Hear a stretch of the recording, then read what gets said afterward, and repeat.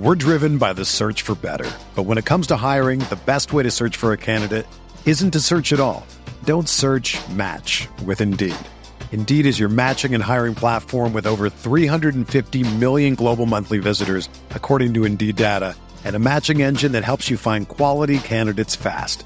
Ditch the busy work. Use Indeed for scheduling, screening, and messaging so you can connect with candidates faster. Leveraging over 140 million qualifications and preferences every day, Indeed's matching engine is constantly learning from your preferences, so the more you use Indeed, the better it gets. Join more than 3.5 million businesses worldwide that use Indeed to hire great talent fast. And listeners of this show will get a $75 sponsored job credit to get your jobs more visibility at Indeed.com/Blue Wire.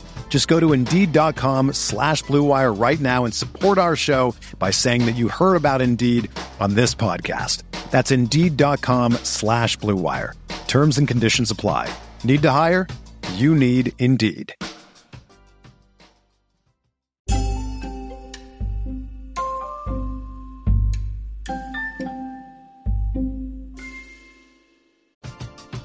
We're driven by the search for better. But when it comes to hiring, the best way to search for a candidate isn't to search at all. Don't search, match with Indeed. Indeed is your matching and hiring platform with over 350 million global monthly visitors, according to Indeed data, and a matching engine that helps you find quality candidates fast. Ditch the busy work. Use Indeed for scheduling, screening, and messaging so you can connect with candidates faster. Leveraging over 140 million qualifications and preferences every day, Indeed's matching engine is constantly learning from your preferences, so the more you use Indeed, the better it gets.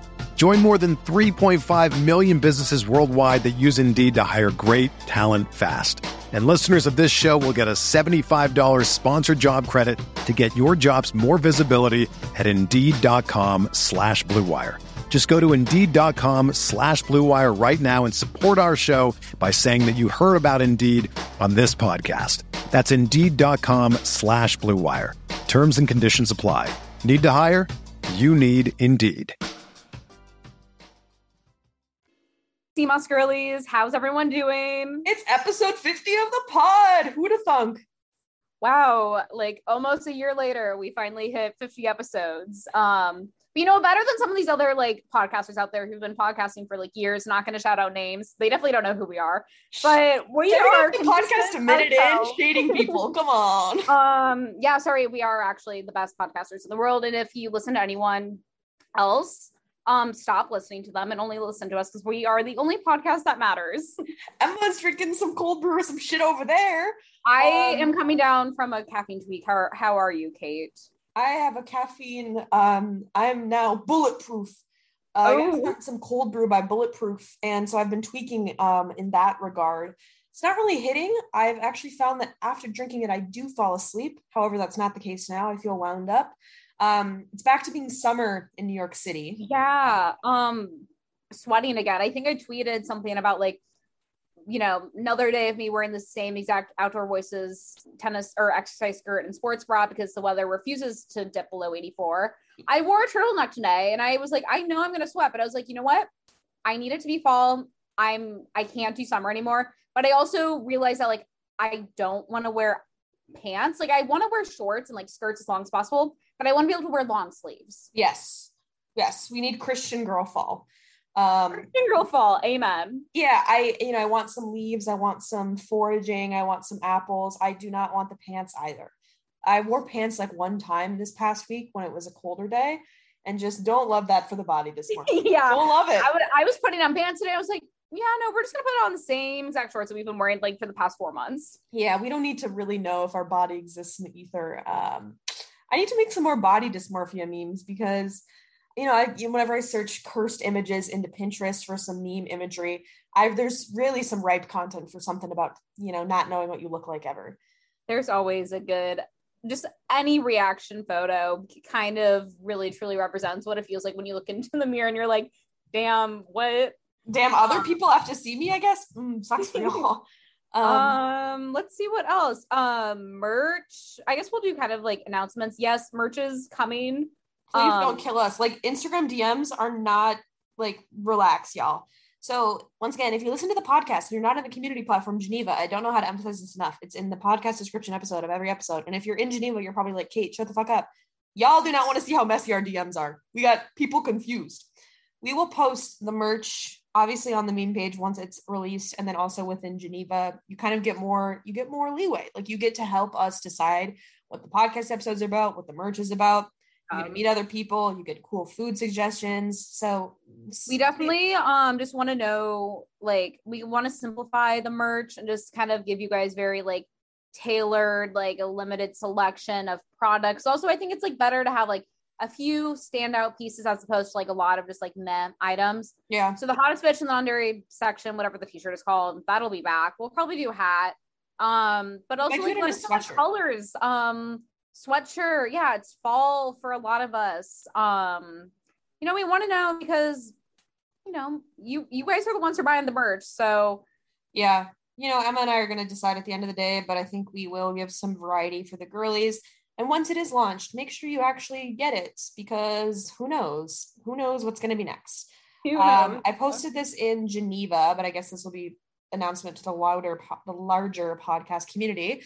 Emma and I are going on tour, baby. Not officially, but we do have a live podcast event, which is crazy. We haven't even been podcasting for a year, and we're somehow people said we're entering our live podcasting era. I'm nervous, excited. Somehow people said these two girls, they get to be in front of people. We finally get microphones. We finally will be able to talk into a microphone. Wow. We better have microphones.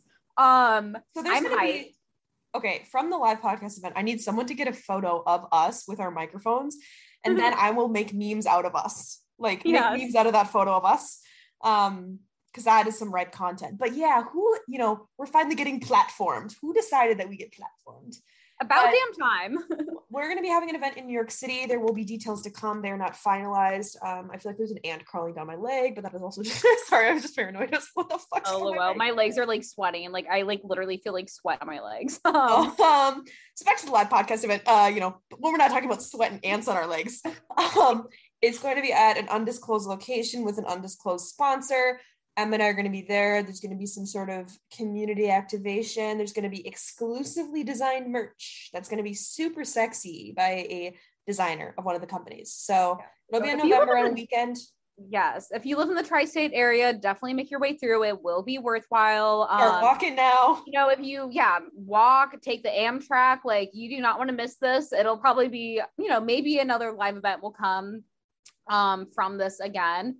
But this also could be a one and done thing. So if you're dying to see us IRL and, dying to hear us talk whatever nonsense comes out of our mouth that day, definitely make yourself free the month of November for us. It's going to be at Saturday or Sunday. So we'll keep you guys disclosed. And then, Emma and I will turn 23, and then it'll be a year of podcasting, and like, whoa. Crazy stuff. Crazy. Time flies when you are a wellness god. So today's pod. Today's pod. I was about to introduce us to today's pod. So listeners, listen up. I think there was like a podcast previously that we kind of touched on like food technology. Then we were like, nah, let's make this its own episode. So today's about food technology, kind of all the new, gadgets, etc., technologies that are kind of being utilized in the food industry, whether that's like 3D printing, etc., and like sort of like the reasonings why it's becoming more like prevalent and mainstream, and why there's a lot of like focus. I think especially like in the VC investor world, a lot of like money kind of going to these areas. Are they necessary? Like what are they trying to solve and tackle? And I also think too, with this podcast episode, thinking about if we were to flip over everything to investing in these new technological solutions, a lot of these do relate to climate change and other like political issues, thinking about redistribution and equity, who's going to get the Impossible Burger? Who's going to get all these fun things? Is this even the right way to go down the rabbit hole? Or do we just need to revert back to ways of living before capitalism and everyone made stuff bad, right? So there's kind of a tension at the center of this podcast, thinking about like technology can be good. Yeah, sure. Also has been bad many times. So we're going to get into all that Emma said. I think it's a good episode. We like when I think, Emma and I put our little like professor hat on for the CMOS girlies because, unless you listen to podcasts about a lot of world issues or something, you're probably not exposed to them. I mean, I'm not waking up thinking about lab grown meat when I wake up, or like, I don't think most people are. Yeah. Or even just, I think that's one good way to be exposed to different political issues that you might not, know the intersections between food and climate change, which we've done like a whole series on, or like, for me, I don't listen to a lot of podcasts about like Bitcoin, but I was listening to something about cryptocurrency because it's super bad for the environment. So hope that these podcast episodes kind of give you guys a way into learning about other systemic issues, because while it's fun and buzzy to talk about supplements all day, there's bigger things than taking a probiotic every day. Always. So we're gonna come on back and we're gonna get into the food tech stuff. Us CMOS girlies are serious about our omega-3 fatty acids and sustainability, right? Introducing today's new sponsor, Goodfish. Goodfish is an upcycled salmon skin snack sustainably sourced from Bristol Bay, Alaska.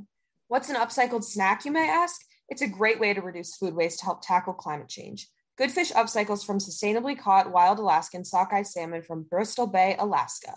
The health benefits of Goodfish are major. Like, each bag includes 10 grams of full BCAA fish protein, 800 milligrams of omega-3 fatty acids, and 2,600 milligrams of marine collagen. Goodfish even has 7 different flavors. Our favorite is the miso teriyaki for the hottest macrobiotic bowl ever. You can use code CMOS15 for 15% off goodfish.com. Okay, CMOS girlies, get out your notebooks if you want to take notes. Otherwise, don't. Someone actually said they do take notes, and whoever said that in Geneva, I forget. But we appreciate you. We hear you. We see you. Thank you. Thank you for truly valuing our wisdom. So I think like kind of like a general introduction to like why food technology is becoming more prevalent or more mainstream, or why like there's a lot of new products that are being made from different, in a lab, etc. It's really because, the current food system that we know today is really kind of like under stress, and it is like affected by multiple inefficiencies and inequalities. Really because like the conventional way of growing, processing, transporting, and consuming has kind of like damaged our health and like environment. And granted, like how we like currently farm today has kind of been like the way that it's been ever since like, the Green Revolution, etc. But really like our current conventional food system is like responsible for nearly like 1/3 of global emissions, and is like the main driver for deforestation. So like when you think about that, in a lot of our episodes that we've done about like food and climate change, like the food industry has like such a big impact on, climate change. And it also is like a great way to tackle and to kind of help mitigate those effects that we're currently experiencing. And along kind of like in a health way, obesity and food insecurity are both rising. A lot of people, are having more access to like ultra processed foods, but a lot of people are also not being able to afford healthy foods and aren't being able to get adequate amounts. And again, also I think with like soil degradation, our soil is degrading rapidly, and we could lose the world's topsoil in nearly 60 years. And so with like new technologies, as like, the world advances and more things are created, it is kind of obvious or expected that all industries are going to change and adapt and utilize new technologies. And so if new technologies are created and deployed responsibly, we could radicalize and like really improve our food system and really like transform it and kind of have this like new era of like a food system.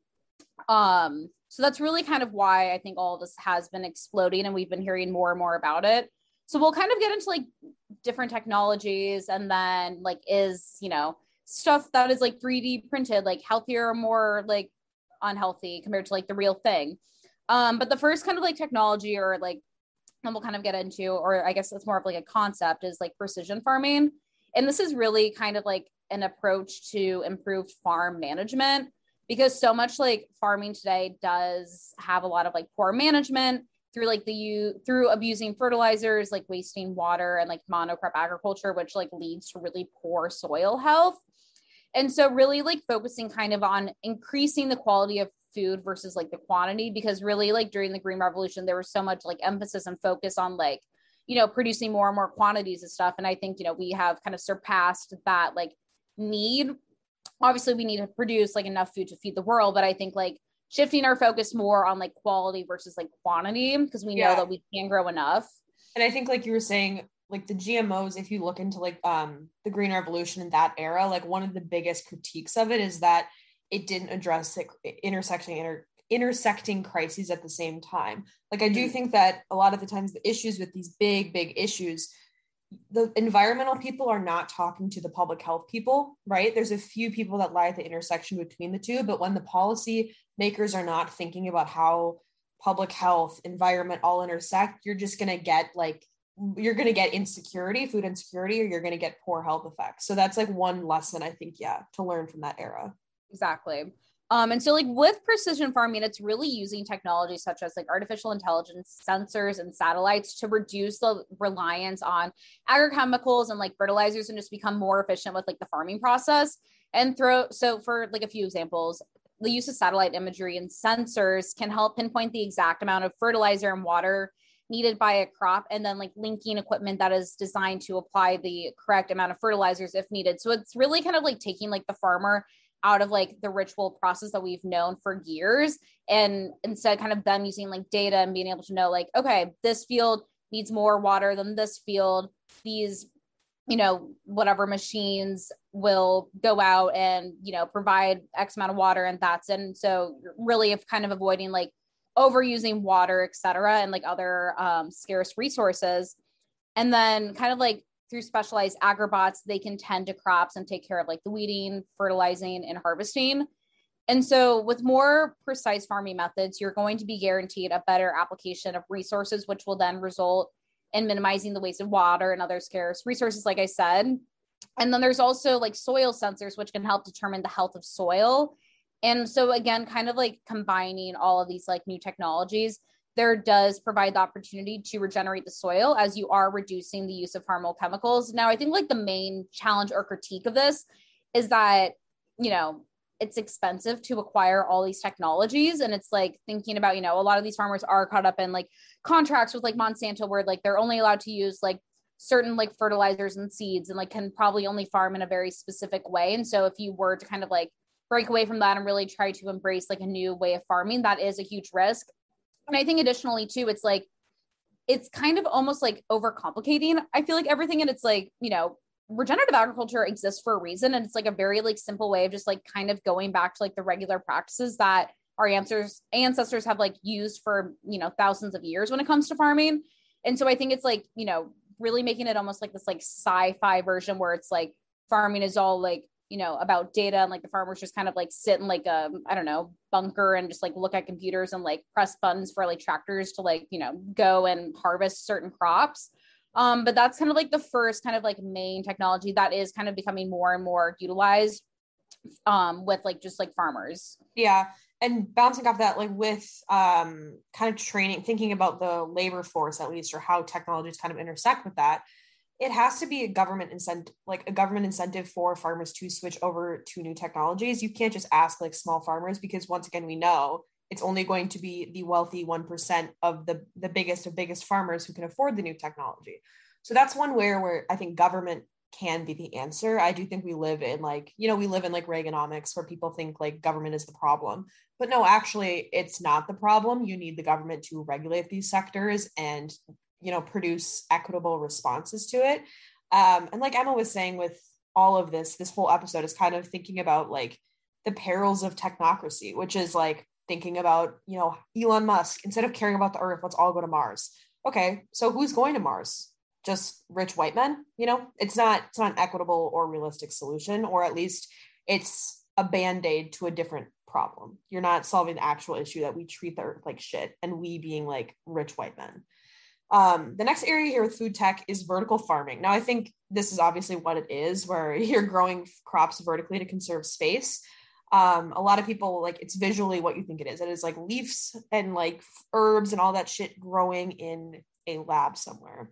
I mean, the biggest advantage of it is that you are able to conserve space. It was proposed in 1999 by a Columbia professor, and it's much smaller plot of land to grow the same amount of food as a traditional farm. So that's why it was first thought of kind of at the intersection between like urban studies and like how do we grow in like a city, utilize vertical space versus all of this like land management.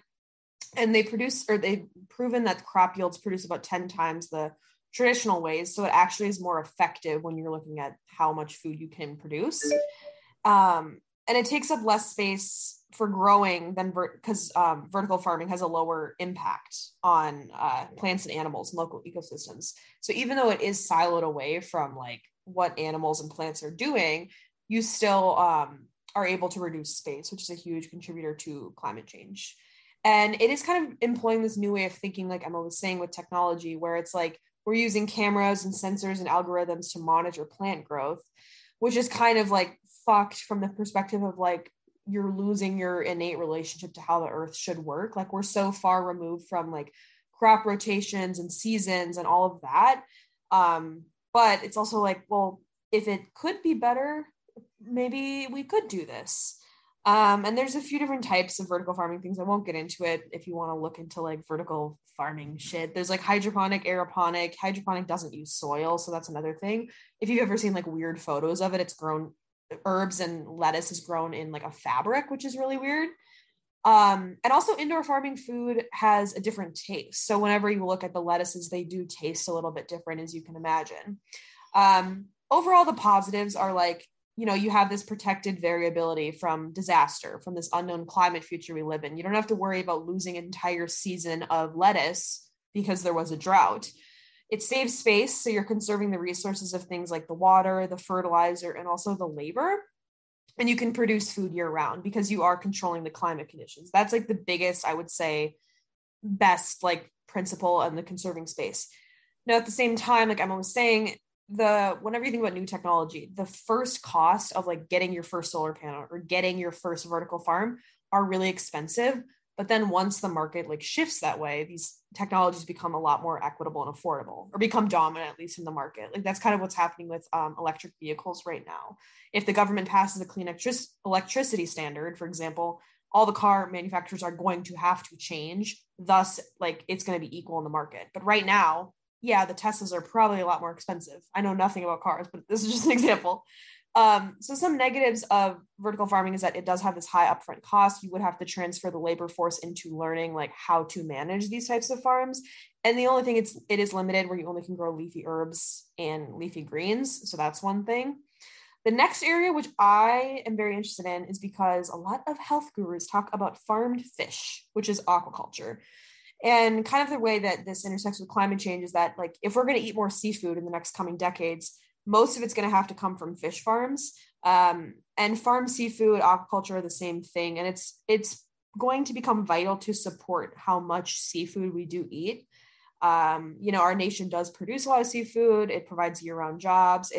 We help rebuild protected species along the coastlines and sort of like maintain these coastal habitats out there. And it's great for the economy. It does also help address food insecurity. Like fish is a huge source of dealing with like food insecurity, specifically on the coastlines.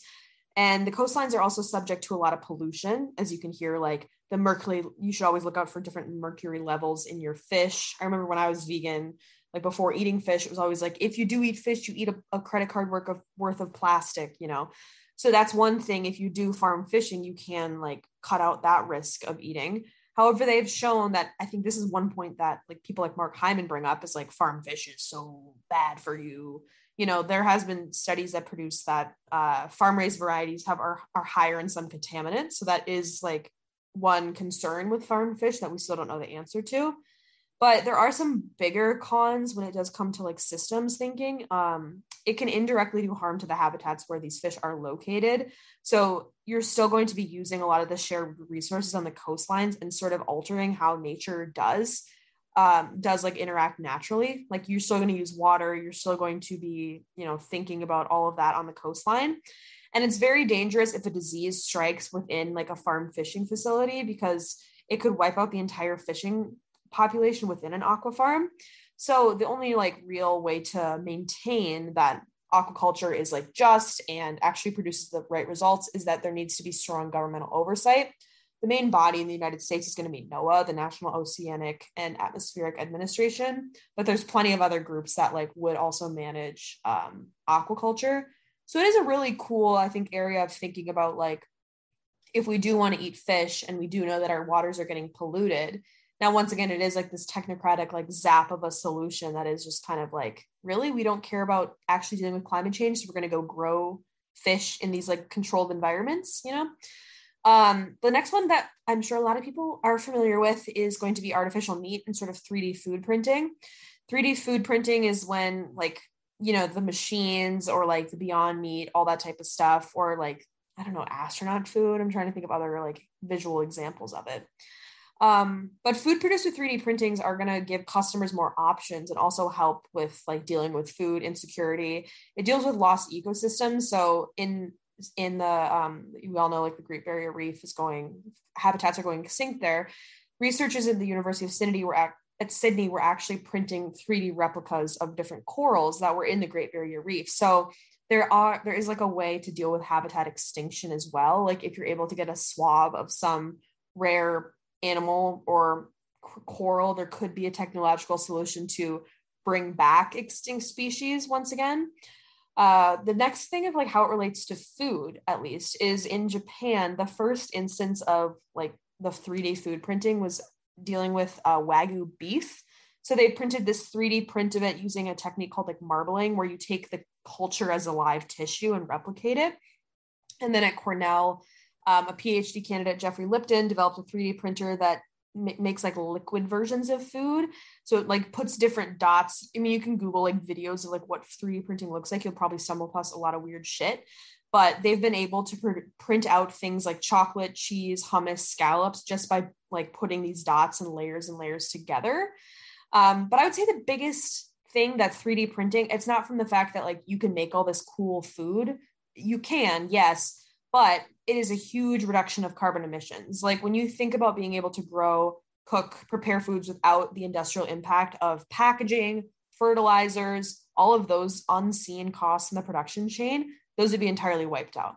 And so the carbon footprint that we've like talked about in previous episodes, if you don't know, is like the greenhouse gas emissions. That is at all stages of the product life. And so when you're thinking about something like a gallon of milk, we don't often think about like, there's a lot of hidden factors, for example, like people are not really aware of the impact of transportation. The total carbon factor does actually care about like the materials used, the manufacturing processes. So 3D printing can cut those emissions that we often do not think about. So that's one area that like is a potential policy intervention that's like super, super exciting. Yeah, when it comes to food tech. Yes. And I think kind of going back into like obviously artificial meat, then kind of talking and think about like lab grown or culture meat, which is like actually real meat. Because there is like so much push and so much talk, I think, with like a lot of like environmental groups that like, we all need to just like stop eating meat, blah, blah, blah, blah, blah. But I don't personally think that is like really practical, like at all. Like so many cultures are so reliant. And also it's like artificial meat, like it's expensive. And like, I don't think it's like going to like solve the issue. And I don't think like any of these like issues alone, like isolated, will solve the issue. But lab grown and culture meat it's been like talked about. It's not really like on the market yet, but I was kind of like, is this going to be too graphic for some of our vegan listeners? But also I'm like, grow up. You guys are fine. We live in a society. Like, come on. We live in a society. Yeah. There's like literal slaughterhouses. But so like with lab grown and culture meat, I think it's actually kind of like interesting from like a scientific perspective. But it's again, creating real meat from cell lines. And so how this works, it's basically taking adult stem cells from a live animal. So maybe like muscle or tissue fiber from a cow or like a chicken. And then through this, when they take the stem cells, the muscle is then like, or whatever cell they're taking is like chopped into smaller pieces. And then they're using enzymes to digest it. And then they release the stem cells. And these stem cells are then placed into a huge vat called a bioreactor. And this is like a very like highly controlled environment, which essentially like allows the cells to multiply drastically. So you're basically just kind of like regrowing these cells like at a very like rapid pace. And so then during this like growth process, the stem cells differentiate into muscle fibers that are then bunched together. And they also have, there's like other solutions that kind of help bind everything together. And kind of like one of the things with like lab grown culture meat is that there's going to be less risk for contamination, such as like E. coli, because there's no like digestive organs. Cause like in slaughterhouses, there is like a huge risk for cross contamination with different like bacterias, because like you're obviously dealing with like a lot of like unused parts from like an animal after it has been slaughtered. And, lab grown and culture meat, I think a lot of people always question, like, is this even real food? Like, is it still going to be healthy? It's still going to be like quote unquote healthy because like scientists are like able to kind of swap out like different components and really kind of play around and almost create it into like a science project for when like they are developing these lab meats, so they can take the saturated fats and then replace them with like omega-3s or add in additional micronutrients, whether that's like, vitamin B12, et cetera, like you find, with cereals when they're fortified with different micronutrients. But again, there are limitations and like being able to scale this and make it cost effective. I know that like the first like lab grown meat that was like ever created, it like literally cost like $100,000 or something like insane for like someone to buy.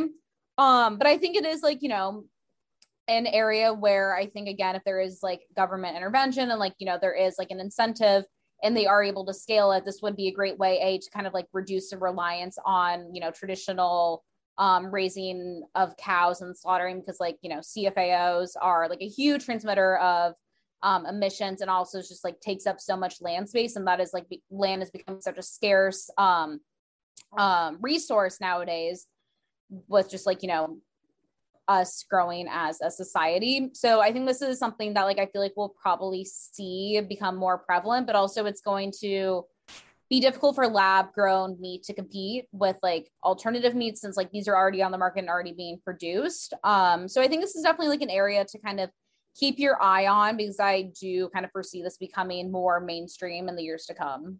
Yeah. And I think with this whole section of food tech, there's definitely two approaches. There are the vegan alternatives that are trying to be like meat, be a substitute, be like Impossible Burger, be beyond. But then this whole food tech area is literally trying to mimic it. It is trying to be it, but just in a more climate friendly or climate neutral way, if we want to say climate neutral. One company that I stumbled across is this Barcelona-based company called Nova Meat. And their kind of ethos is that like people shouldn't eat alternative meats just for the environment or the animals or health. It should also be a superior quality to what you're getting if you are just going to go out and eat meat. So they use like a 3D printing process that's like 150 times faster than their competitors. So they can make like all this meat substitute per hour. And they take mammalian fat cells, so like from an animal, to make this biocompatible plant-based scaffold. And that's one thing that a lot of like meat eaters will say, like, I don't want to go eat tofu. I can't get the same like amino acid profile or just health profile if you do really want meat or something like that, or I don't want to be B12 deficient. So I think that is one area where like the technology, like I was saying, you can seriously address like getting a full nutrient profile. And it's not like we're all just going to be eating chickpeas for the rest of our life. But the biggest struggle is like a lot of these cell-based meat things, they're really on like small scales. And so making really large size of like hybrid meat, it's called, is really difficult. And like the texture is still coming along. The taste is like not really there yet. But that brings us to our next big fighter, which is like the Beyond Meat Impossible Burger thing. So like my perspective on this, like everyone has their own probably like interaction or introduction to these guys. There is this rising consumer demand for people to care about their individual carbon footprint, like whatever. My own perspective is like individuals are not going to be the way out of it. It is individuals exerting pressure on corporations and governments to make these policy interventions more, effective. You can't ask an everyday working person to go buy tofu and eat tofu if one, tofu's crazy expensive. Two, they don't like tofu. They don't know how to cook with tofu. Like it has to be government led first. And so with like the Beyond Meat Impossible Burger, that's not the solution out of climate change. It's not equitable. Who can afford to eat it? Who even sees it at the grocery store, right? Like Emma and I both live in New York. Yeah, I see it. Do I buy it? Never have. It's also not addressing the intersecting crises of like a public health response to, like Emma was saying, obesity, just like chronic disease in the United States. I'm not going to say they're good for you or bad for you health-wise, because I'm not a doctor, but just like thinking about the health response as well when we are creating like alternatives. That's another area that I think is just like undiscussed too. And I think the only way that like Beyond an Impossible Burger can really make a significant impact is if it threatens animal agriculture to the extent that that is like wiped out. I'm talking about factory farms. I'm talking about like the big three. I'm talking about like corn, soy, wheat. If they are able to shift the consumer demand so much that people are absolutely not buying from factory farms, then yeah, I guess it does make a difference. It can convince meat eaters to make alternatives. I'm not saying it's bad.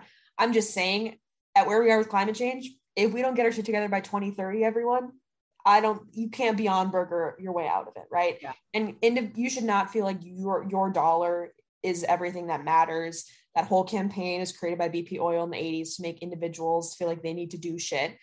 People, I think, were politics, especially with food choices, using choices with air quotes, it's narrated in this vision of like neglect or not neglect, but it's doom and gloom. We're all fucked. We all have to go eat tofu now. And I keep using tofu as an example because I just feel like I'm not a big tofu fan. Use your favorite, like think of your grossest vegan alternative, Daiya cheese. Sorry, Daiya. It is narrated in this politics of just doom and gloom and giving up your favorite things. It's not like, wow, if we shifted over our energy supply to not use fossil fuels, we could eat meat and we could eat whatever the fuck you wanted to. Like, it's not actually about the consumer product. It's more about these unseen processes we don't talk about that are a lot more difficult to address. So I hope that makes people feel optimistic about it. Like, yes, do your part, yada, yada, yada, but like, no, it's a systemic don't feel guilty if you do eat meat, and don't feel guilty if you like don't like Beyond Meat. Again, we're not gonna be able to eat our way out of climate change. So like I think like honestly taking less pressure off of you individually is like a huge thing. Yeah. I just wanted to kind of touch on like two other like kind of emerging like different brands that are kind of like out in the market, because again there's like new things popping up here and there like every single day. One is Voyage Foods. I discovered them on this website called Thing Testing, which is like a very fun place to discover new startups, but they are a new startup. I think they're based in Silicon Valley. Don't quote me on that. But they are basically producing society's favorite foods and drinks without contributing to industries that do kind of have like negative environmental and social implications. And so really what they're doing is transforming natural ingredients such as like seeds and grains into nutritionally identical versions of food such as chocolate, peanut butter, and coffee. And I'm sure that whatever episode we did, our last kind of like food and climate change episode, like I think it was like food on like a rising climate or whatever, kind of talking about how like chocolate and coffee are kind of like experiencing huge threats, and that like in X amount of years, you know, our coffee could be $8 because it is like so expensive to produce because of climate change. And also like with chocolate, it may become like a scarce thing and may even become like more like glorified as like caviar because it'll be so hard for us to acquire. And so really they're kind of like focusing on like certain like foods that we all know and love today and trying to kind of mimic and recreate versions of it that are going to be less harmful to the environment. And their products aren't on the market yet. I know that they are launching a peanut butter, which will be their first product sometime in the fall. Supposedly they are backed by like a lot of like investors. But really kind of like their like, again, like goal is that, you know, climate change again is going to threaten the ability to safely source and produce these foods. And so really thinking about like how we can still have these foods in the future, but just in a different way. I'm interested to see how this goes. Again, like who will have access to these alternatives? Like what is the price going to be? Is it scalable? I think also it's like you're going to have like multiple companies that are doing the same thing in order for this to be accessible to a lot of people. And then another brand, which I'm sure people have maybe seen here and there, is the Not Milk. It's like that vegan non-dairy milk that I have seen, have never purchased. They are based in Latin America. And I think what's interesting from them is that like they utilize like artificial intelligence and machine learning algorithms to mimic animal-based foods with plant-based ingredients. And so again, it's kind of similar to Beyond Meat, where it's like really seeking to create an alternative that is as close to the real thing. So I don't think that like kind of like how I view like Beyond Meat and like, you know, this Not Milk is like, is this like actually necessary? Like if we're trying to like fully mimic like the exact taste of like the real thing, and like if it is kind of like creating the same amount of perhaps like environmental emissions, etc., as like the real thing, like does this like need to exist? But the Not Milk is made from like cabbage juice, sunflower oil, etc., which ingredients that I never really think about when purchasing milk. But yeah, I think again, just kind of like really seeing like the power of technology and like how it can produce and create new foods, because it's like, honestly, I don't think any of us ever expected that like artificial intelligence and algorithms would be like producing milk for us. I thought it would just be as simple as like milking an almond, putting it in a blender and straining it. Yeah. And this kind of gets the tension I was saying before with like technological solutions, is that they don't make significant enough systemic changes to address climate change at the pace we need. So I think food can be a policy solution. It definitely has to be in order for us to make a difference, just thinking about how much animal agriculture does contribute to GHG emissions. However, like 3D printing is not going to be the thing that does just like fix food scarcity. It wouldn't do it fast enough, quick enough, get it to everyone. You know, it's too expensive right now to help 80 million people that are food insecure. And like, it is kind of just like, you're playing with fire, right? Like you are acting in this dominant white patriarchal male environment where like, I know more than Mother Nature does. Like, fuck the earth. We're just going to go make lab grown meat instead of dealing with the fact that we actually have just kicked indigenous people off of the ways of tending the land. Like that is the more difficult root issue that people don't want to touch. And that's everything in politics. It's like, yeah, we don't deal with like systemic issues that are affecting like people of color. And we're just going to go like put like some fluffy thing up. Like that's typically how politics works, which is unfortunate. The next section is getting into health stuff. So like, what the hell is this food even good for you? I think it's going to be too early to really know like the effects of like eating Beyond Meat every single day or like different kind of like more processed meat alternatives. Cause tofu has been around for years and years and years. But I think again, like kind of what I was touching on with like the lab grown meat is that, scientists are able to fully gain control over like the end product of these like things that they are creating in the lab again. So like through the fat content, replacing saturated fatty acids with omega-3s, increasing the protein content. So there can be more protein, found in these, lab grown foods, et cetera. But, it's kind of hard to tell. And I think like, again, like the one reason why a lot of people probably don't like to eat alternative meats, like Kate said, is because that doesn't have like full amino acid profile. Maybe it has like added oils, et cetera. And so I think with like, the rise of technologies, it can be interesting to see like if we are able to improve the quality of certain foods. And I think especially like I would love to be able to see, like improving the quality of just like of like produce in general. Cause so much, you always see like those infographics where it's like, you have to eat like twice the amount of broccoli to acquire the same amount of nutrients as you would like, 50 years ago. So I think like I would rather want to see, these technologies being used to like improve like the health of the soil and like the actual produce, as opposed to like creating these new like foods that don't really need to exist. Mm-hmm. Yeah. And like the other areas of like health, or I guess like other random shit, is like the repurposing food waste, which kind of ties into the next segment, is like the overall question I think of this podcast is like, should we look to technology or just go back to old ways, like i.e. regenerative agriculture, and just really thinking about like what needs to be scaled with climate change? Because one, the price, cultured meat, laboratory meat, any of the stuff we talked about in this episode, everything's in its very experimental stages and it's very expensive. You're also going to be relying on the market to shift. And like a lot of the times, if you look in history, when we wait for the free market to do the right thing, it pretty much does not ever. So by the time that, let's say, VC investors, not even that, but politics changes too, okay, we might have already lost time on climate change, right? So I think some ways this technology is good, some ways it's bad. One of the ways that I do think it's good, back to food waste, is that 1/3 of the calories produced go to food waste, either in the production process or the waste process. Like we all know that this happens in highly industrialized, rich countries. And if we could figure out how to put nutrients towards 3D printing, that could make a big impact on production or sustainability measures. Like if you were able to transform food waste into biodegradable plastic, there was this one startup I was looking into, that was like taking the food waste and making this into something else. That's a great policy solution. Like that is dealing with the fact that we do waste food. Now you'd have to also get people to care about wasting food. Like that's the root of the issue, but this is just dealing with the waste. But I just think there's so many like political, funding, and regulatory issues to getting this to scale to like this food technology being the revolution. Livestock farmers, like Emma was saying in the beginning of the podcast, it threatens their jobs right now. We're not going to be able to get rid of conventional production overnight. And so cultured meat is only going to go so far.